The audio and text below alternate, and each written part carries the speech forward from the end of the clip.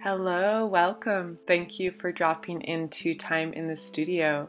I'm your host, Sarah Marie Miller, and I'm really excited for today's episode.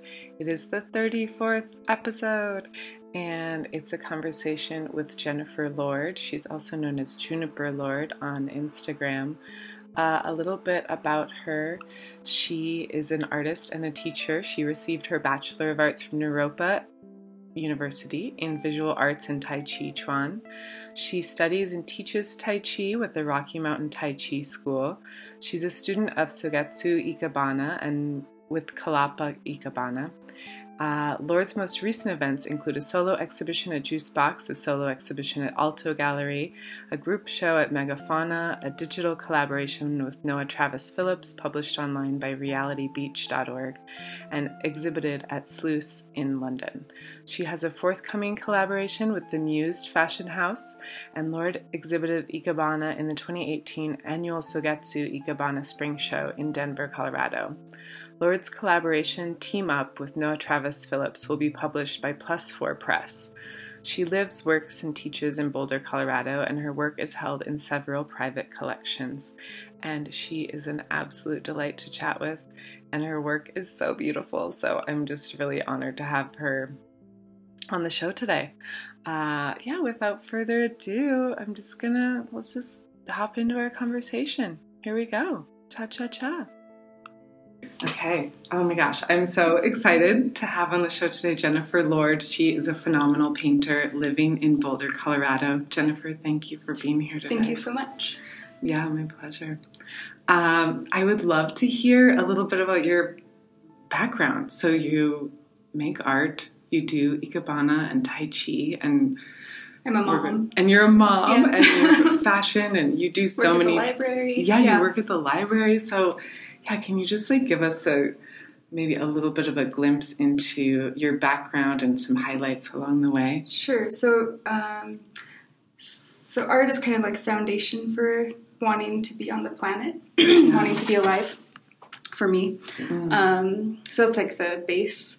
And then, I have a daughter. She's going to be 16 in September. Oh my, really? Wow, that's exciting. So she's super cool. Wonderful husband, Noah Travis Phillips, who's also an artist and professor at University of Denver. Oh, terrific. Tai Chi, solid foundation. Tai Chi and Ikebana and kind of mindfulness practice. I think of traditional Eastern arts as another kind of ground or touch point. And books. Books are super important to my life and my art practice. And, I don't know. Being here. So. Amazing. Yeah, I could see just looking at the titles of all your different exhibitions that you have on your website, and then the titles of all of the pieces in your show. There's definitely a literary influence. And then the name of the show that I got to see at Juicebox, which is called As You Find Yourself in the Verdant Field with the Sun on Your Face. It's so beautiful. And it just brings me to this place of I'm in a field. There's sun on my face. And I'm in your show. Sweet. I'd love to hear a little bit about some of your maybe literary influences for this show in particular. Is there anything that really came through as you were working on this body of work?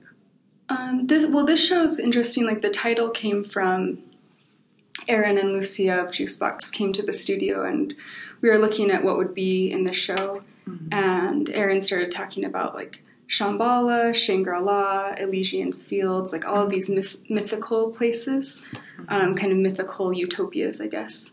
And I was looking into each of those as ideas and mythologies, and the thing all of them have in common are they're otherworldly. Mm-hmm. The Elysian Fields is somewhere you go when you die, mm-hmm. or Shambhala is it's the golden age or the golden kingdom, but none of them had the this is this world that we're living in right now kind of feeling. Right. And so but somehow through that research lines similar to this came out, and so I wrote the initial line down, and then thought about it for a few days, and then it's like changed a few words, altered things, and so it became as you find yourself in the verdant fields with the sun on your face. I love that. Yeah. So to like get a sense of like it's this place, this earth,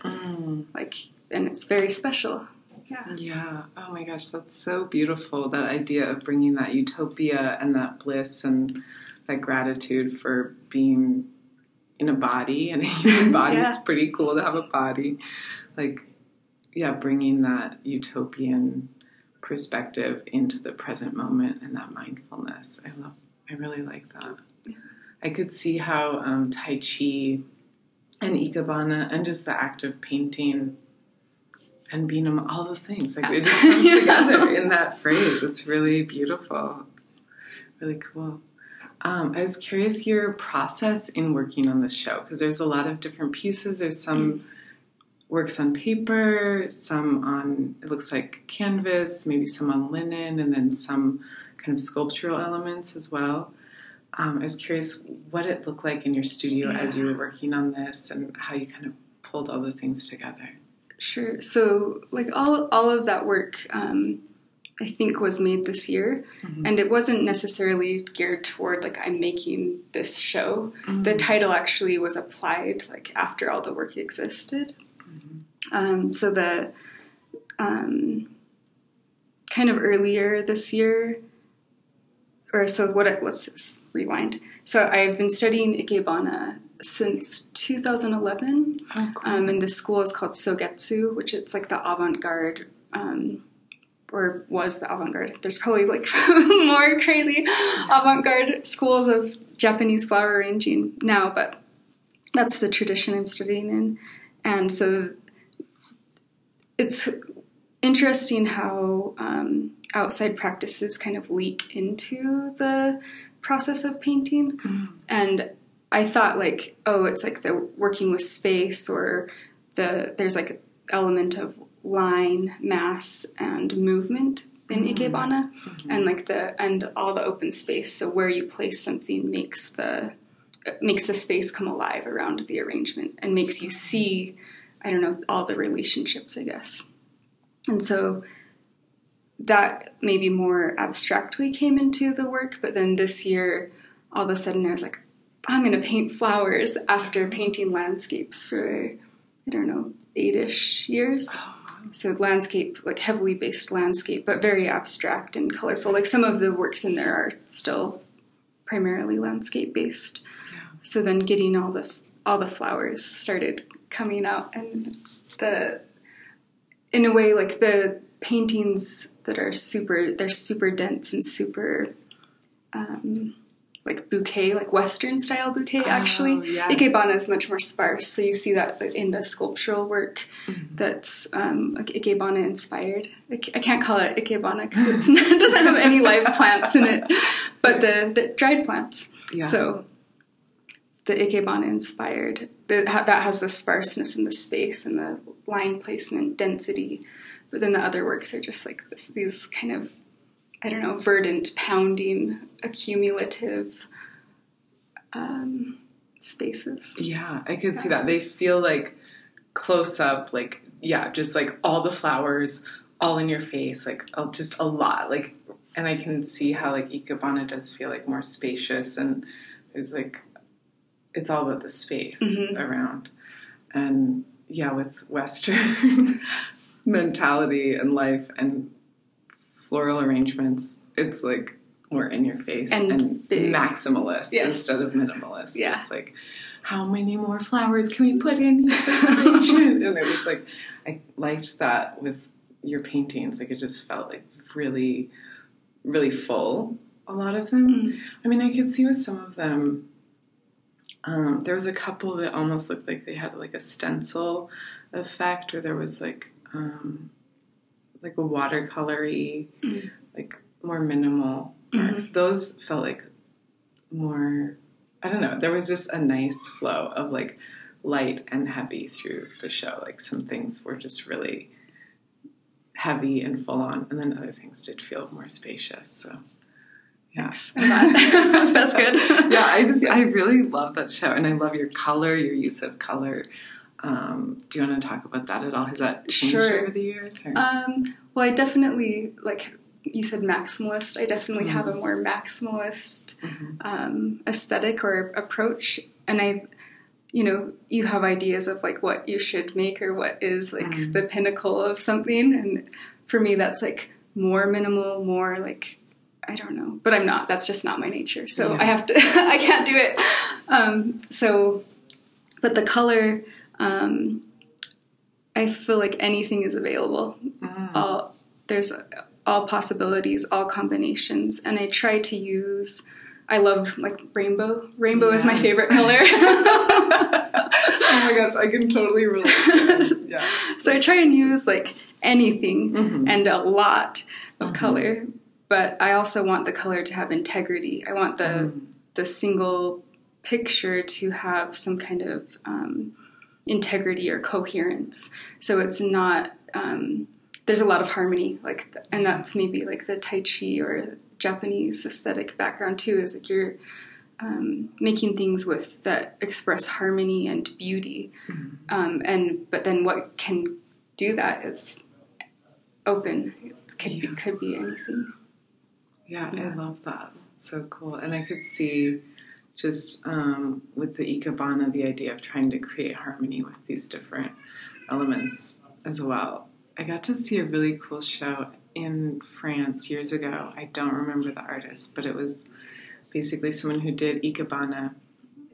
And it was like these giant arrangements, but they used like trash and garbage to kind of hold different things together. And then there were live plants, and then you got to see the decay over the month of like as it changed a little bit each day. And it was just like so beautiful. I was like, this is the best thing in this show is like the rotting plants and garbage. Yeah.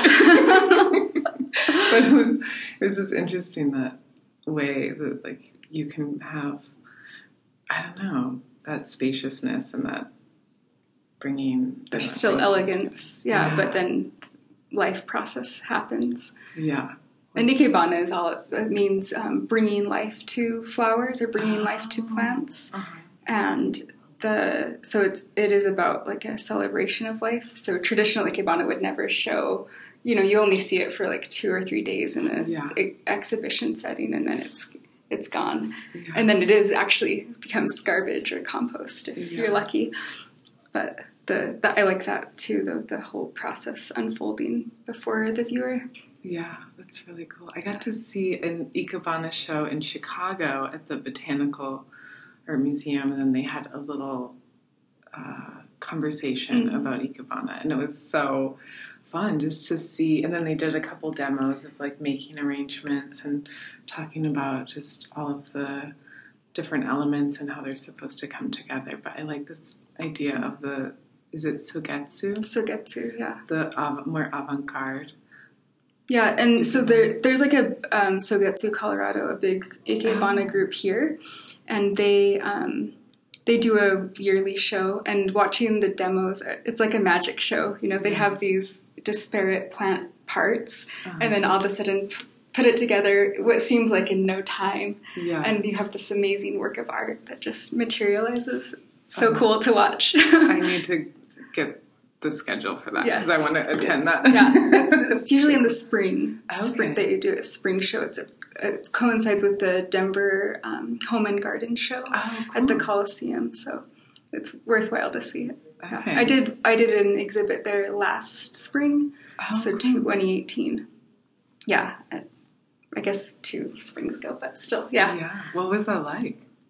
It was my first Ikebana exhibit, and it was, I don't know, it's humbling because there are people that are super masters. Yeah. There's one of the women is like 90, and she makes these crazy like 8 foot tall, like cool. They're always like bombastic, like just incredible installations. And it's like all of this material and all of this work for 3 days, and then it's gone. And so it's so amazing to watch everyone put their arrangements together, and then also the breakdown is so wonderful because it's like, okay, we're in this art show, all of these amazing things happen. Oh, the art show's over, and then like within half an hour, everything's gone. Wow. And it's like it's like so impermanence, you know, like materialized. It's so beautiful. That's incredible. I love that idea of just like being able to see all those things come together and then be dismantled. Yeah. It's like and they're precious, and then they're nothing. And they're garbage. Yeah.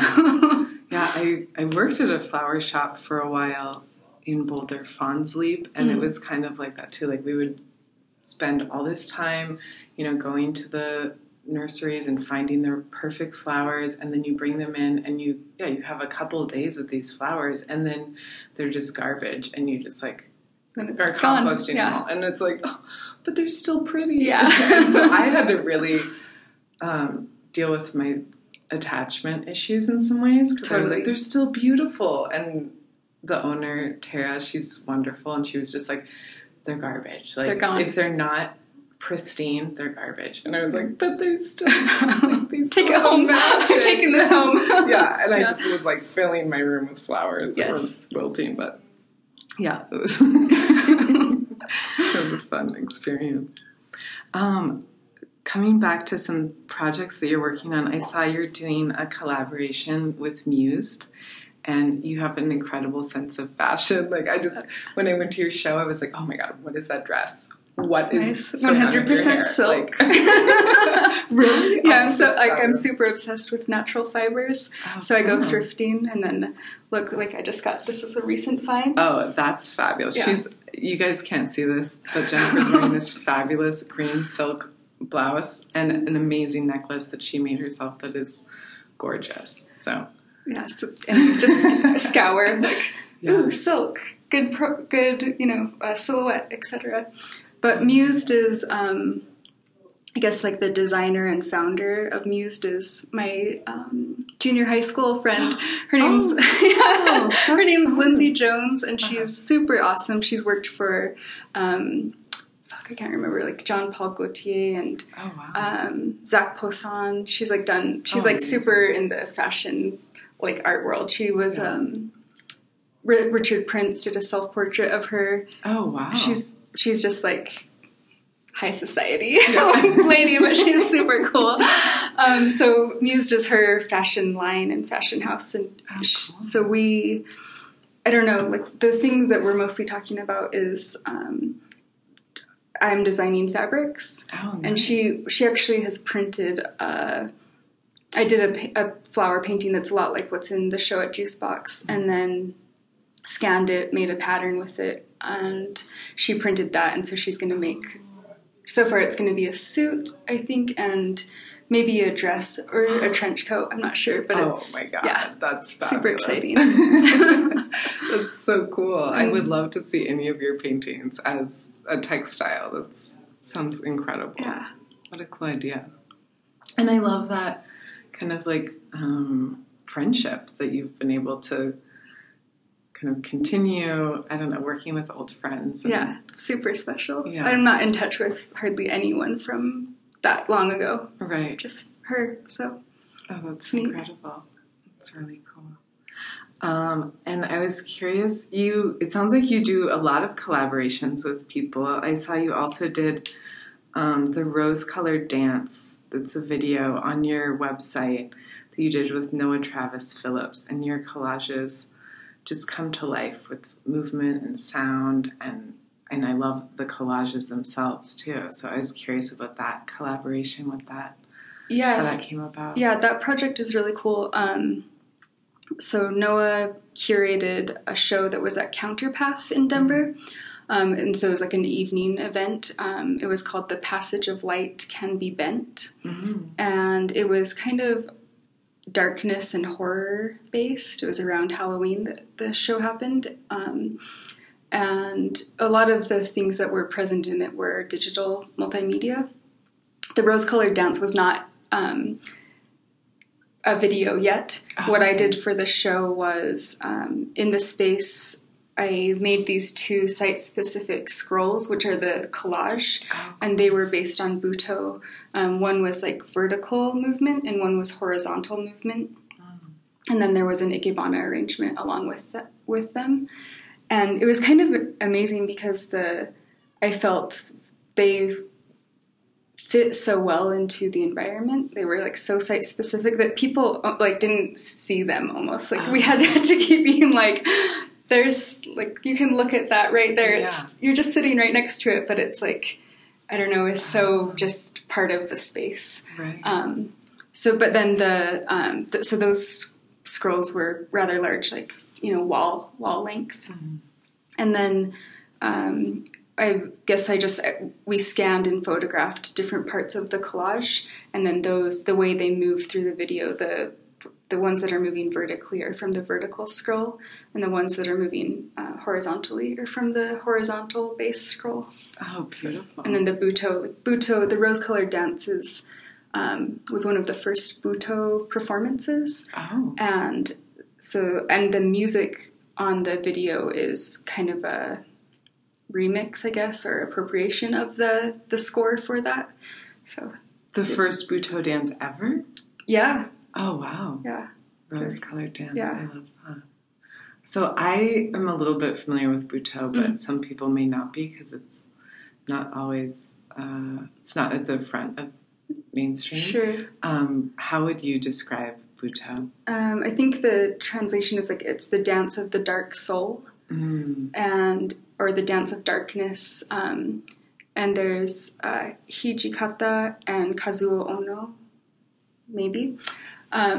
Those two people were kind of the founders of Butoh, a Japanese dance form.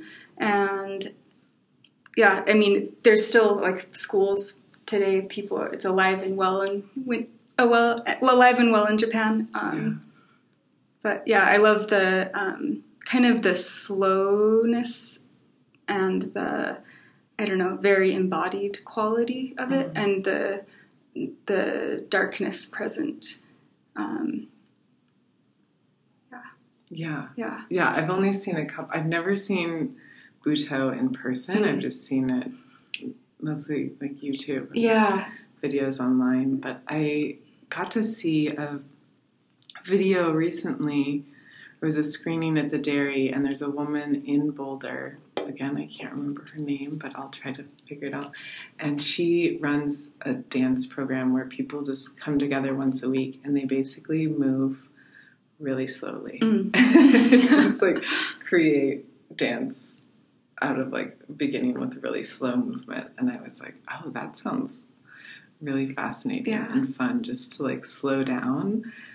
I feel like there's like a quickness about your work, but then there's also like slower pieces too. Like there's like a rhythm to your work that feels like, some things are faster and some things are slower. Yeah, I think I try to create a lot of movement in the paintings, and I think they reward, engagement, sustained engagement. So there's like the initial like, oh, this thing, and then if the longer you keep looking at it, like your eye travels, there's different relationships that happen between things. And some of the landscapes that I do, they're like, influenced by Chinese landscape painting, or so traditional Chinese landscape painting, in that they're, I don't know, people say flat, but I actually don't know what that means.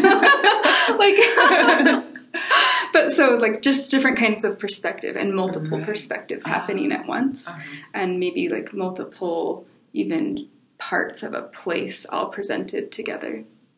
And so then, looking at something longer, you get to see like, oh, this is that maybe from above, or this is that place from farther back, or all these things happen. Yeah.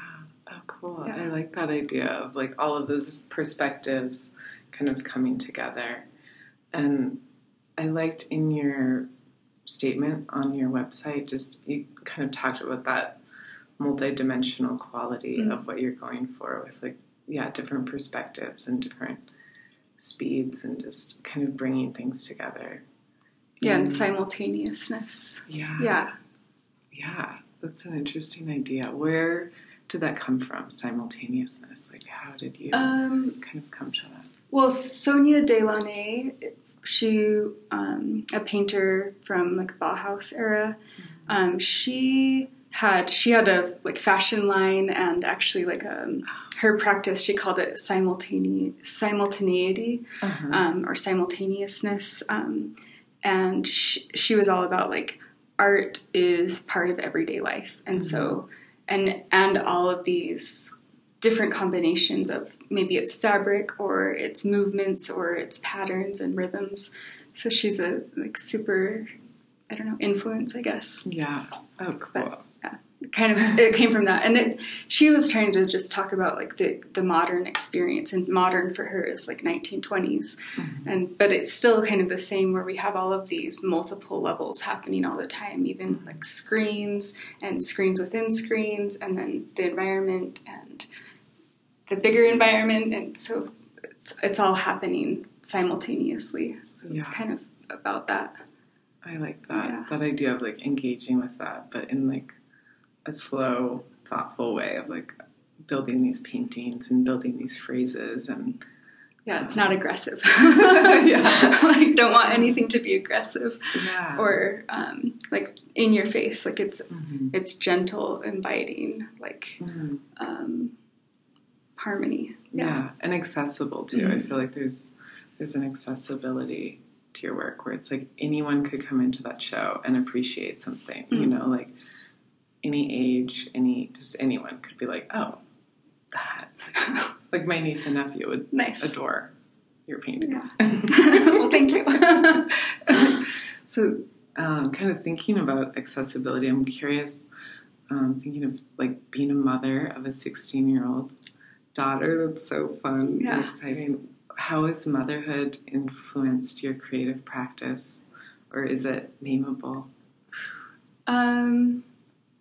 I think that's a hard question and a big question, and like the first thing I think of is being a mother increases your scope of awareness or your scope of relationship, and kind of rather than thinking like I'm the center and it's like what's good for me, then I start to think about like what is going to be good for this network of individuals, whether it's my family, my daughter and myself and my art. It's like it's like a more relational way of relating. Yeah. And now that she's 16, it's like I can be like, I'm going to the studio on this day and this is what's happening, versus when, you know, and as an infant, it's like, you're asleep, I'm going to paint. And so it's changed over the course of her life for sure. And it's definitely like readjusting one's perspective. I had to readjust my perspective to be like, this whole other life form I'm like caring for, I'm responsible, you know, more than responsible for. It's like she, you know, how can you do the best you can for this person? Because they're in the world, you know. Yeah, it's a heavy weight to bear. It's like, okay, hopefully they cross your fingers, hopefully turn out okay. And that you have some fun along the way. Yeah, exactly. And grow and learn. And I guess like the other alternative when people take all the time is like you just shut down your passion and you live for your child. Yeah. That's not, I don't know. That wasn't an option for me. Yeah. Good for you. Yeah. Do you feel like you just have like a stubborn spirit, or how did you kind of hold on to that? Because I feel like it's really easy for women to lose themselves to their children. I think, there is a lot of cultural pressure to do that for sure. Yeah. And I think that there were a couple years where I tried to question, like, am I an artist? Like, is this really important to me? And like, can I just forget about this? And those were very depressed years of my life. Like, I didn't really want to be alive. And so, like, I, in a way, had to, like, reconnect with my creativity and that, like, it was valid for me to be a mom and an artist and a young woman. And And so then that just became, the question became more like, how can I make art my life rather than whatever else. So like really trying to work it into the fabric of my existence. Amazing. How has that looked? Like, how did you kind of pull that back in after being in a dark place for a while? Like, was it? It was a like super process. I think like actually Tai Chi helped me a lot. Oh, cool. Like that, it's a super simple practice. You know, just doing it like once every day. It having that kind of discipline in a way changed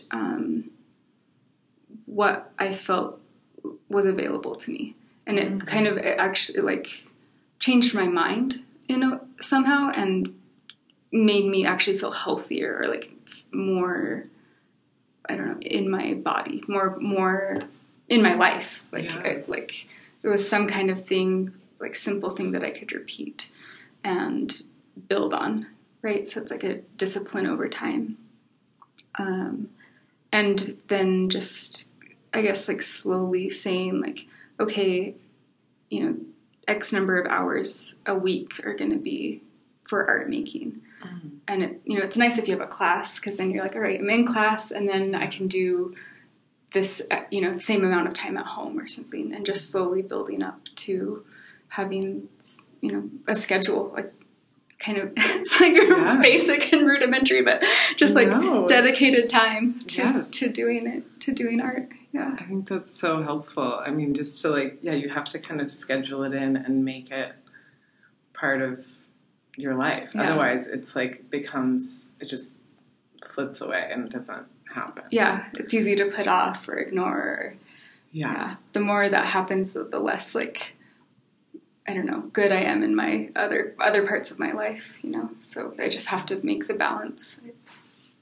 It's so inspiring. Primary. You have to do it. Yeah. It's almost not a choice, you know. I hear you. There's a Bjork interview where someone, they're like asking all these different artists and musicians, like, what's your relationship to your job? And she said something like that, like, the relationship to my job is that, like, I want to be alive. Yeah. If I do it. If I don't do it, I don't want to be here. I don't want to be alive. Yeah. So. Wow, that's powerful. Yeah. And so I feel like a lot of artists and creatives could relate to that too. It's like, if I'm not making my work, I'm not a happy person. Yeah. And I think to have like a physical practice too that kind of builds discipline, like Tai Chi and like connecting to the breath. And I've only done Tai Chi a couple times, but there is something about like just noticing like how you move energy and kind of feel energy in your own body, and just the slowness of it and the meditative quality that's like, I don't know, it brings you back to yourself, your true nature in some way. Yeah, for sure. Tai Chi's amazing. Yeah. So you're teaching Tai Chi as well? Mm-hmm. Yes. So I studied Tai Chi. I started in 2008. So this is my 11th year of Tai Chi. Oh my gosh, that's amazing. And I learned at Naropa. My teacher was Batan Faigao. And he has a school, Rocky Mountain Tai Chi, that's here. And so I studied with him, and then after I graduated, I asked if I could be his assistant teacher for Naropa classes, which was a role that, you know, people filled. And so I was lucky enough to do that for a few years, and that was just like, it was more like I'm taking class still, but I can stand in front of people. Right. And then he passed away, and I kind of just continued my own practice by myself. But then I went back to Rocky Mountain Tai Chi. That's now, he passed it on to two of his students, Beth Rosenfeld and Lee Fife. And so now they're my teachers. And they eventually asked me to, you know, do you want to teach a beginning class? And now I'm teaching beginning classes for the school, and then also I teach at a senior center, and I teach, they moved their practice out to their house in hygiene, and so I teach the boulder class on Tuesday night. Oh, so amazing. With another student, we swap. Mm-hmm. Yeah. Oh my gosh, how cool. Yeah. That sounds incredible. Yeah. So do you have like your own daily practice that you do by yourself? Yes. And how long does that take It generally? depends on the day. Okay. So if it's like a rushed morning, it's like 15 minutes a day. Sometimes it is an hour-ish.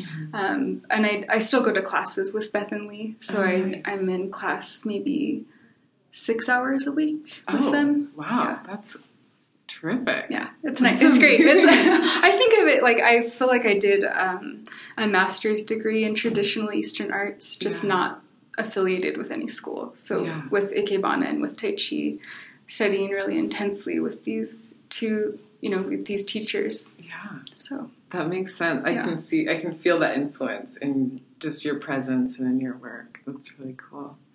Have you been able to travel at all to that part of the world? No, that's a definite goal for sure. Yeah, same here. Yeah. I'm like, I really want to go to Japan at some point because it's like pottery, printmaking, paper making. Yes. Yeah, Ikebana, dance. I'm like, all the things. I'm like, food. Japanese fashion. Fashion. Like, oh my God. Everybody. Oh my God. Yeah. So. Gotta go. Incredible. And I saw, you also taught a bookmaking class for teens. What was that like? I did that through the library. Oh, cool. So bookmaking, I learned it at the University of Utah, way back in the ancient days in the early 2000s. And so I actually wanted to work more with the teen population at the library and the teen space. So I proposed a program, and we did simple bookbinding, and I was actually astonished. Like, I thought the thing we did was like folding paper and tearing it and doing really simple binding techniques, like pamphlet binding. But it was actually so hard for the kids to do any of it. And I was so shocked. It was stuff I took totally for granted, folding a paper exactly in half, or a stack of papers, a stack of 3, and that was like, it was really challenging for them. So it was really interesting. And there was like a big group. It was a voluntary program. So there was a big group at first that did the simple technique. And then I was like, well, we can also do this more complex thing. And only 2 really wanted to do that. But I had to, help them a lot along the way. Yeah. But it was cool. I feel like there is kind of a loss of physical abilities just to make creative things. Hand. Yeah, using our hands in our culture. Like, because I teach pottery, and it's kind of amazing to me. I don't know. Like, I just take it for granted that I can use my hands. Yeah, there's so much intelligence, right, in our hands. There's like so much, from the filling, and it's my painting teacher, Joan Anderson, said 2 things. One, that's like your hands are often far ahead of your mind, and so you're gonna, like, when you're painting, do it slowly, not like the physical act slowly, but take your time. Yeah. And when you notice when there's a pause and look at it, like, why did you stop here? And like actually relate to the thing, because you probably can't see what you've done yet, and your mind might be rejecting it, something your hands did, but there's a lot. It's a lot maybe further out than your mind is comfortable with. Wow. And she also called painting a manual labor. So interesting. I like that a lot. Yeah. Yeah, it is such a physical manual labor. And I love thinking of the intelligence of our hands and just kind of like releasing some control to that in some way. I'm like, oh, that's so refreshing. Yeah. I need to do that more often. Yeah. It's really beautiful. Yeah, and that's like kind of a way I paint. I think it's a lot of back and forth between painting and looking, but also like letting the painting unfold more than expressing my idea toward it. Because it's like we're, myself and the painting, we're in a relationship, and we're like, I want it to have its own force in the world. Mm-hmm. And so it's not, I don't want to do it to the thing. I want it to grow between us. Oh, I love that. That's like a new way of thinking of painting for me. Because I always think of it as like being a channel for something, but I like the idea of it being more of a dialogue with you and this energy. Like that's... Yeah, it talks cool. back. It does. Yeah. Ikebana too, like all of the teachers will like talk to their flowers when they're really. I mean, not all, I can't say all of them, but yeah. And they're like, they're telling it like, oh, I even told one of my flower arrangements at the show, I was like, you would do this if I was Alexandra. Because it wasn't like staying in the position I wanted. It's like, you would do this if I was Alexandra. Come on. Stand up. You can do this. Exactly. I think it helped. I love that idea of like just conversing with the world around us. It's kind of like that idea of animism, like the whole world around us is like alive, like particles are, everything has an energy, everything has an essence and a spirit, and like, why not? Totally. Yeah, I mean, the world, we're like... Communicate. Yeah, we're not like alone in this like vacuum state that doesn't... You're like, we're not even... I think in the writing for that show, I said something like, when you find yourself in a field, you're in a subjective multitude. Everything has its like subjectivity. Everything's... We're in a relationship. We're like the feedback. The world's constantly giving us feedback, but we're like, I don't want to listen to it until sometimes you have to like slam into the wall of it, it's like, that's like when you're like, everything's falling apart, or like, wow, I can't believe I didn't see this before, but it's always happening like subtly and really obviously. Yeah. Wow. That's a good reminder. I feel like, I usually, we don't hear things until we're ready to hear them. I guess it's kind of that old saying. Yeah. Or until we're forced. Right. Okay, I guess I have to hear this. Yeah. I've heard it a couple times now. Yeah.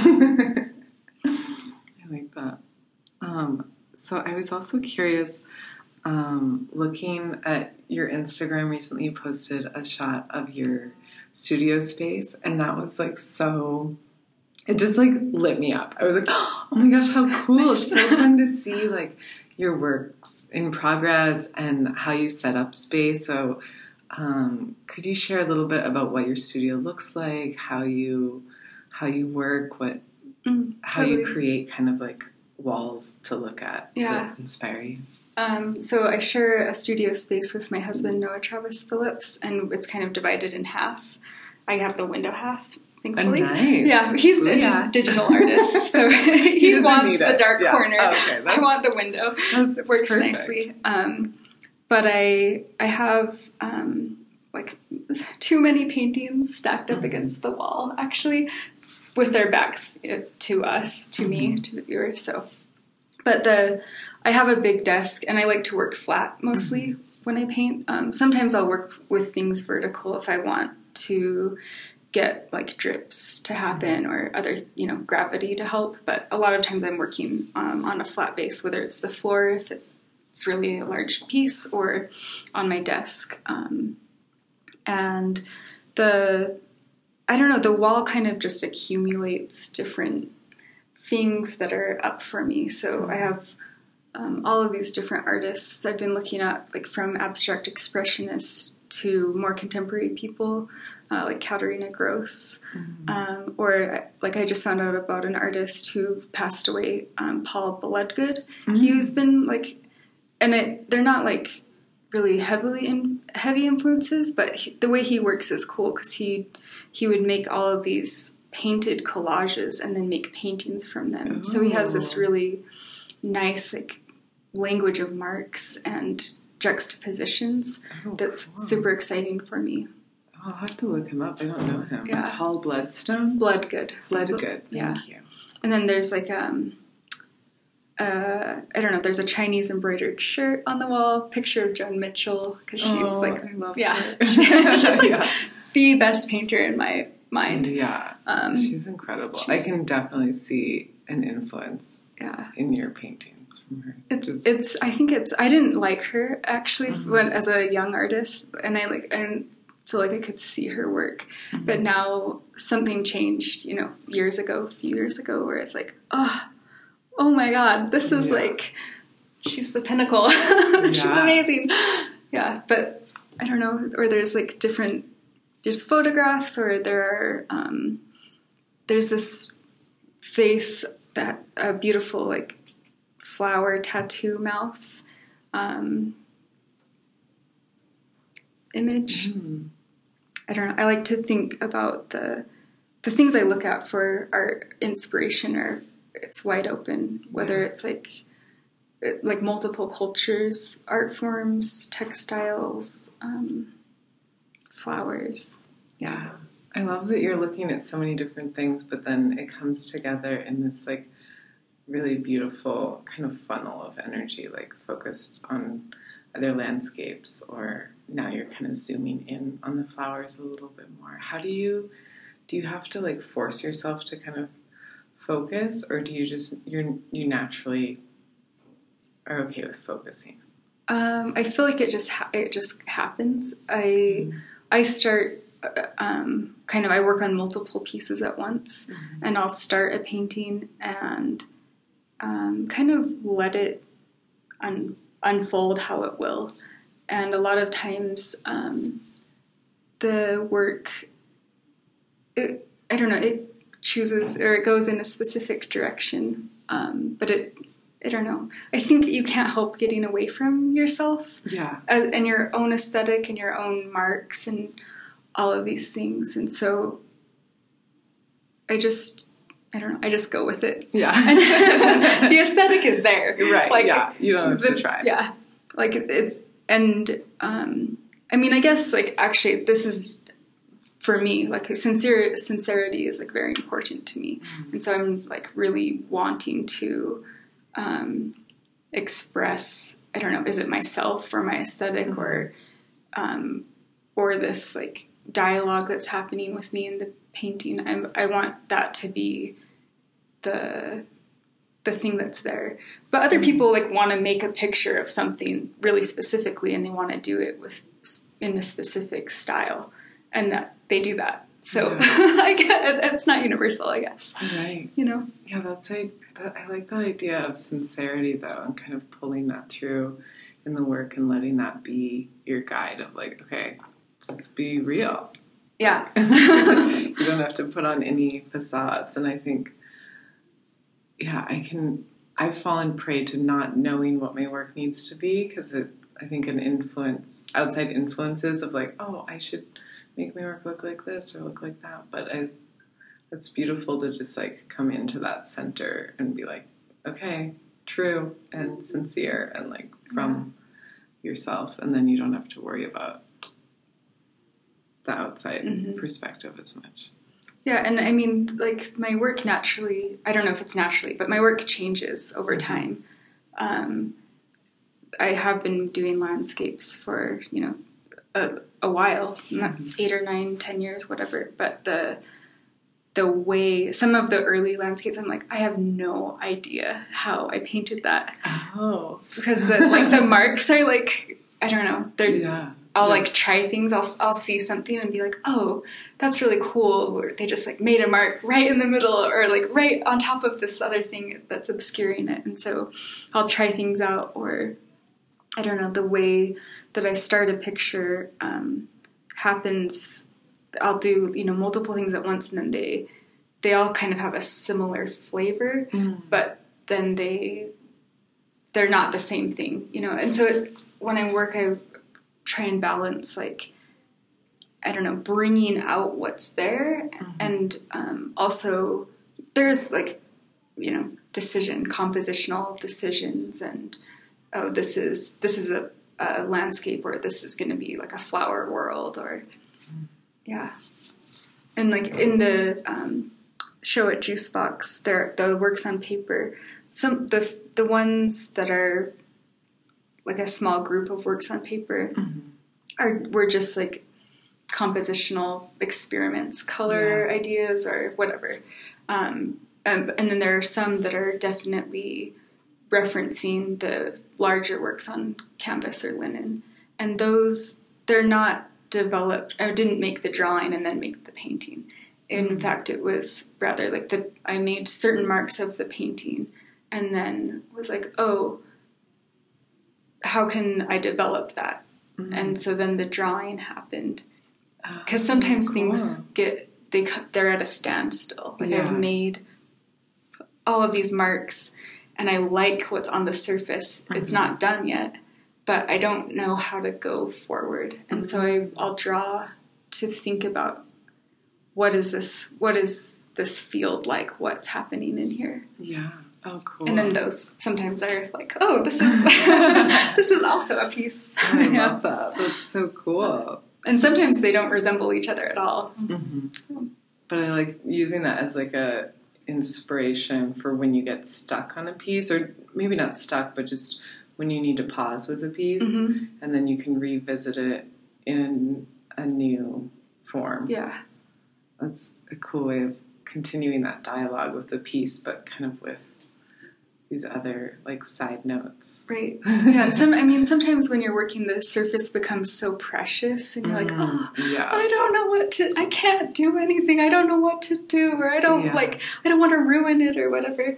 And like, actually sometimes you need to ruin it. You know what I mean? Yeah. But like not ruining it to just ruin it, but you need to be able to like break through that aesthetic wall. Yeah. And so I find drawing helps a lot with that, because anything can happen on the drawing.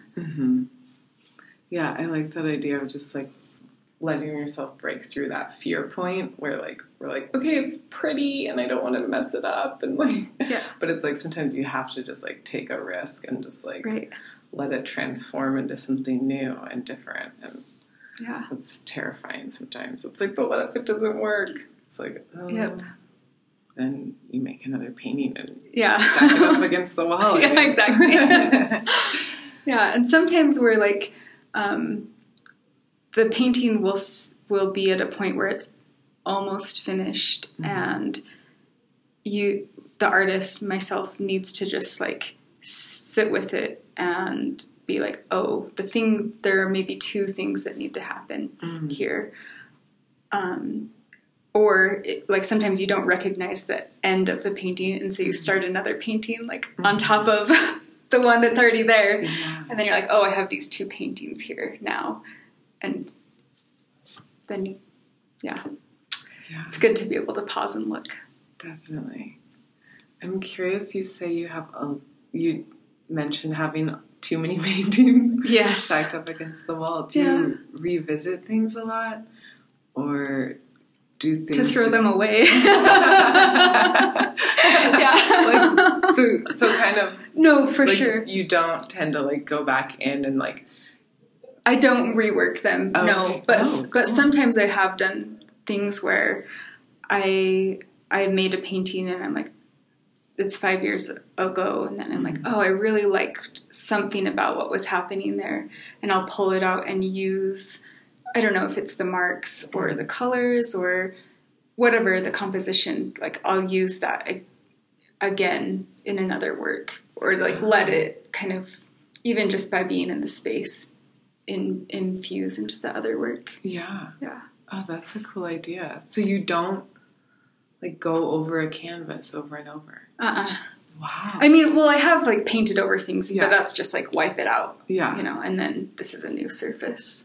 That's refreshing. I like me. It can just be done. And then if I don't like it 5 years later, then it can be like, oh, I thought it was art, but it's actually garbage.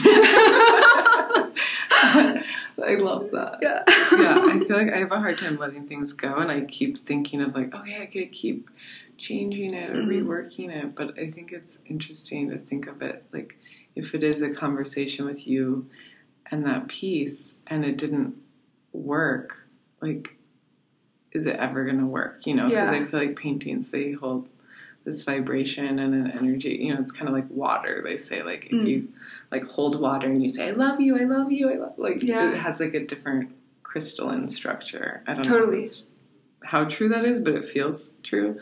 And I feel like to have a painting that you just keep struggling with and like trying to push it forward and it doesn't work, to keep it in your realm and in your studio, like how that, it's interesting to think of how that affects the whole space. Yeah. Well, Lee Krasner she said she made like, I don't know, however many hundreds of paintings, drawings, that were just terrible, you know, her words.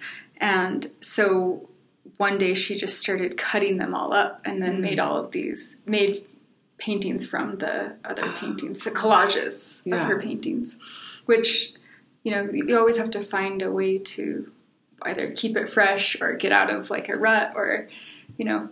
Yeah.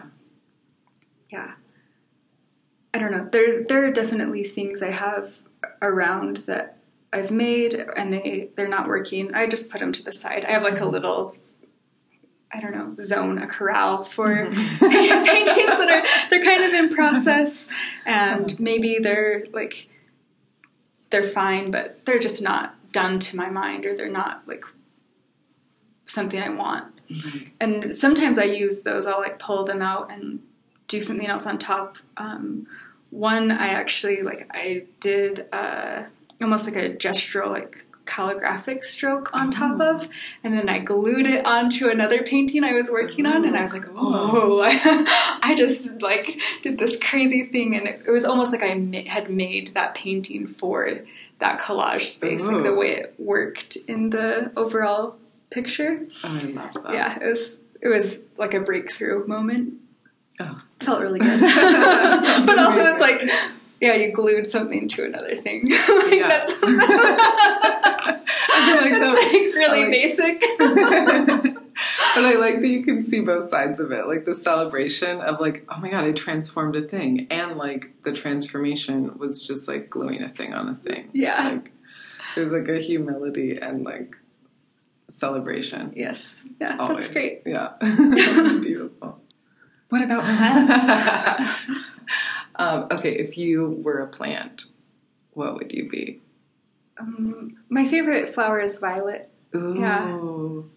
Yeah, I love violets so much. They're so special. They only come out like once, you know, right at the beginning of spring, and then you're like, oh, it's spring. Yes, this is great. Yeah. And they smell good and they taste good. I make this year I made all of this violet vodka. Ooh, nice. Yeah, it's super cool. You mix it with lemonade, and then the lemonade turns this wonderful pink color. Oh. It was super special. And then drinking it, you get the like essence of the violet smell. Yeah. So, yeah, I love that. That's so. I can see how that is like the perfect plant for you too, because it's like soft, but like has a lot to say at the same time. And in terms of flower essences, it's really good for grief and for heartache. And I could see how you just have like this really calming presence that just like allows like love in the world. That's awesome. Yeah, I love that plant for you. That's really cool. Okay, how do we find you? How do we find your work? How do we look at it? So it's at Juicebox now through September 14th will be the last day. Juniper Lord is my handle on Instagram, and then juniperlord.com is my website. Oh, I love that. I love Juniper, by the way. How did you come up with that name? Because it's so good. Jennifer is Juniper. I think it's in Danish. Oh, really? And like I just grew up with that as a phrase. Jennifer is Juniper. Oh, and so, God. You know, when like early days of the internet, when you're making your screen name, it was Juniper Lord. So I'm like lucky to have it follow me. Oh, it's so good. Yeah. And I actually have something else to say about plants. Please. Is from the practice of Ikebana.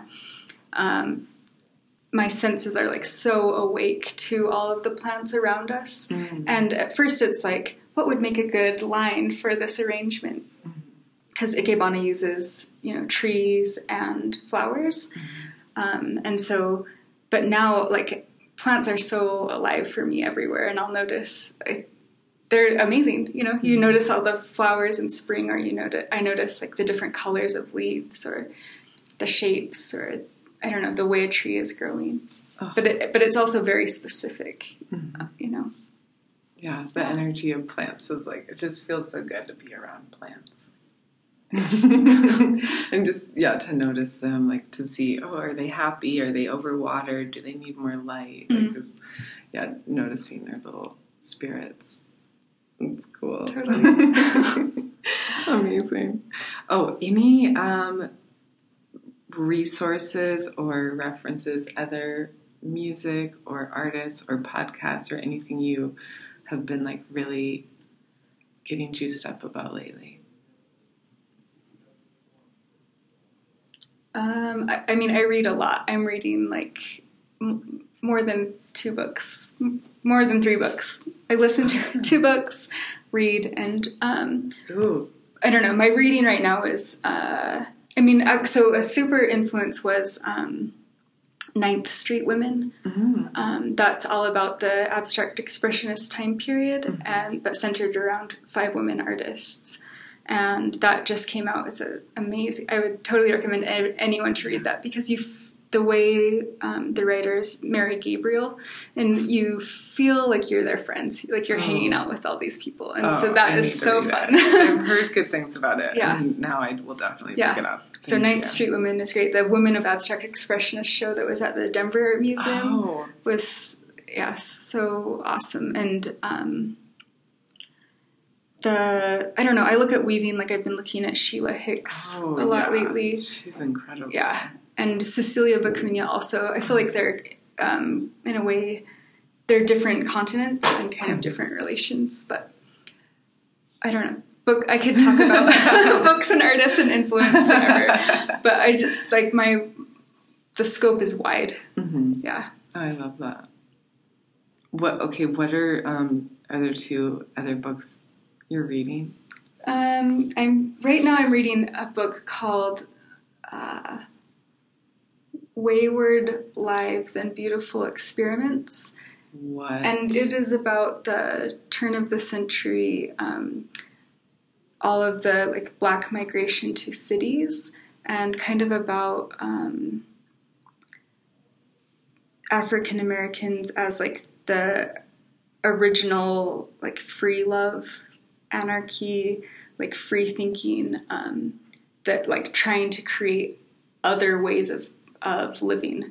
And that's a lot what we associate with the 1960s. But this author, like through archives, is like positing a different kind of history. And so that it's like such a beautiful book. And that sounds incredible. Yeah. Oh my God.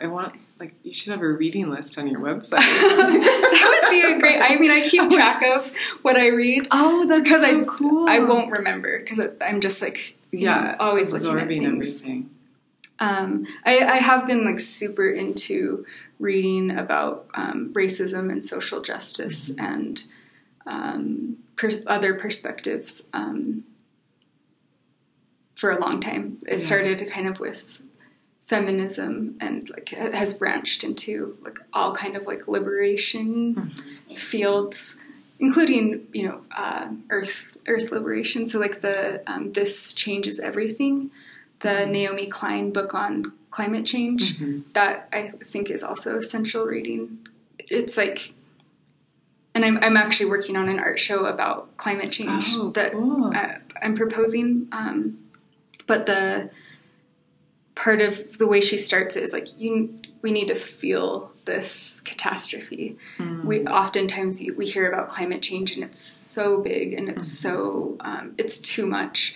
We just shut down, we ignore it, we avoid it, and like part of the way forward is feeling the grief of it and feeling the intensity. And oh, that's so amazing. I need to read that. Yeah, I love your notebook, how you have everything all organized, and that's how you get it done. Discipline over time. Amazing. Oh my gosh. Well, I feel like I could just like talk to you for 6,000 years and just... We can continue off the record. But thank you, Jennifer, so much for making time for chatting today and reserving this beautiful room in the library, and making time to just talk about your work and your life. And it's really generous. My pleasure, my honor. So thank you. Yeah, thank you. Yeah. Awesome. Thank you so much for dropping into time in the studio. Please be sure to connect with Jennifer Lord at her Instagram handle. It's at juniperlord, or you can check out her beautiful website at juniperlord.com. She also has her incredible show up at Juicebox Gallery. That's in Denver, Colorado, 3006A Larimer Street. That's in Rhino neighborhood of Denver, and that is up until September 14th, so you still have some time to see it. It is really incredible, and it is called As You Find Yourself in the Verdant Fields with the Sun on Your Face. And I hope you can just feel the sun on your face some point soon, maybe today. If you enjoy the podcast and want to rate, review, or share it with a friend, that is greatly appreciated. And thank you so much just for listening, and love and gratitude to you all. Hope you are having a beautiful summer, and I look forward to being back again soon in the next couple of weeks. Thank you so much. Take care. Bye-bye.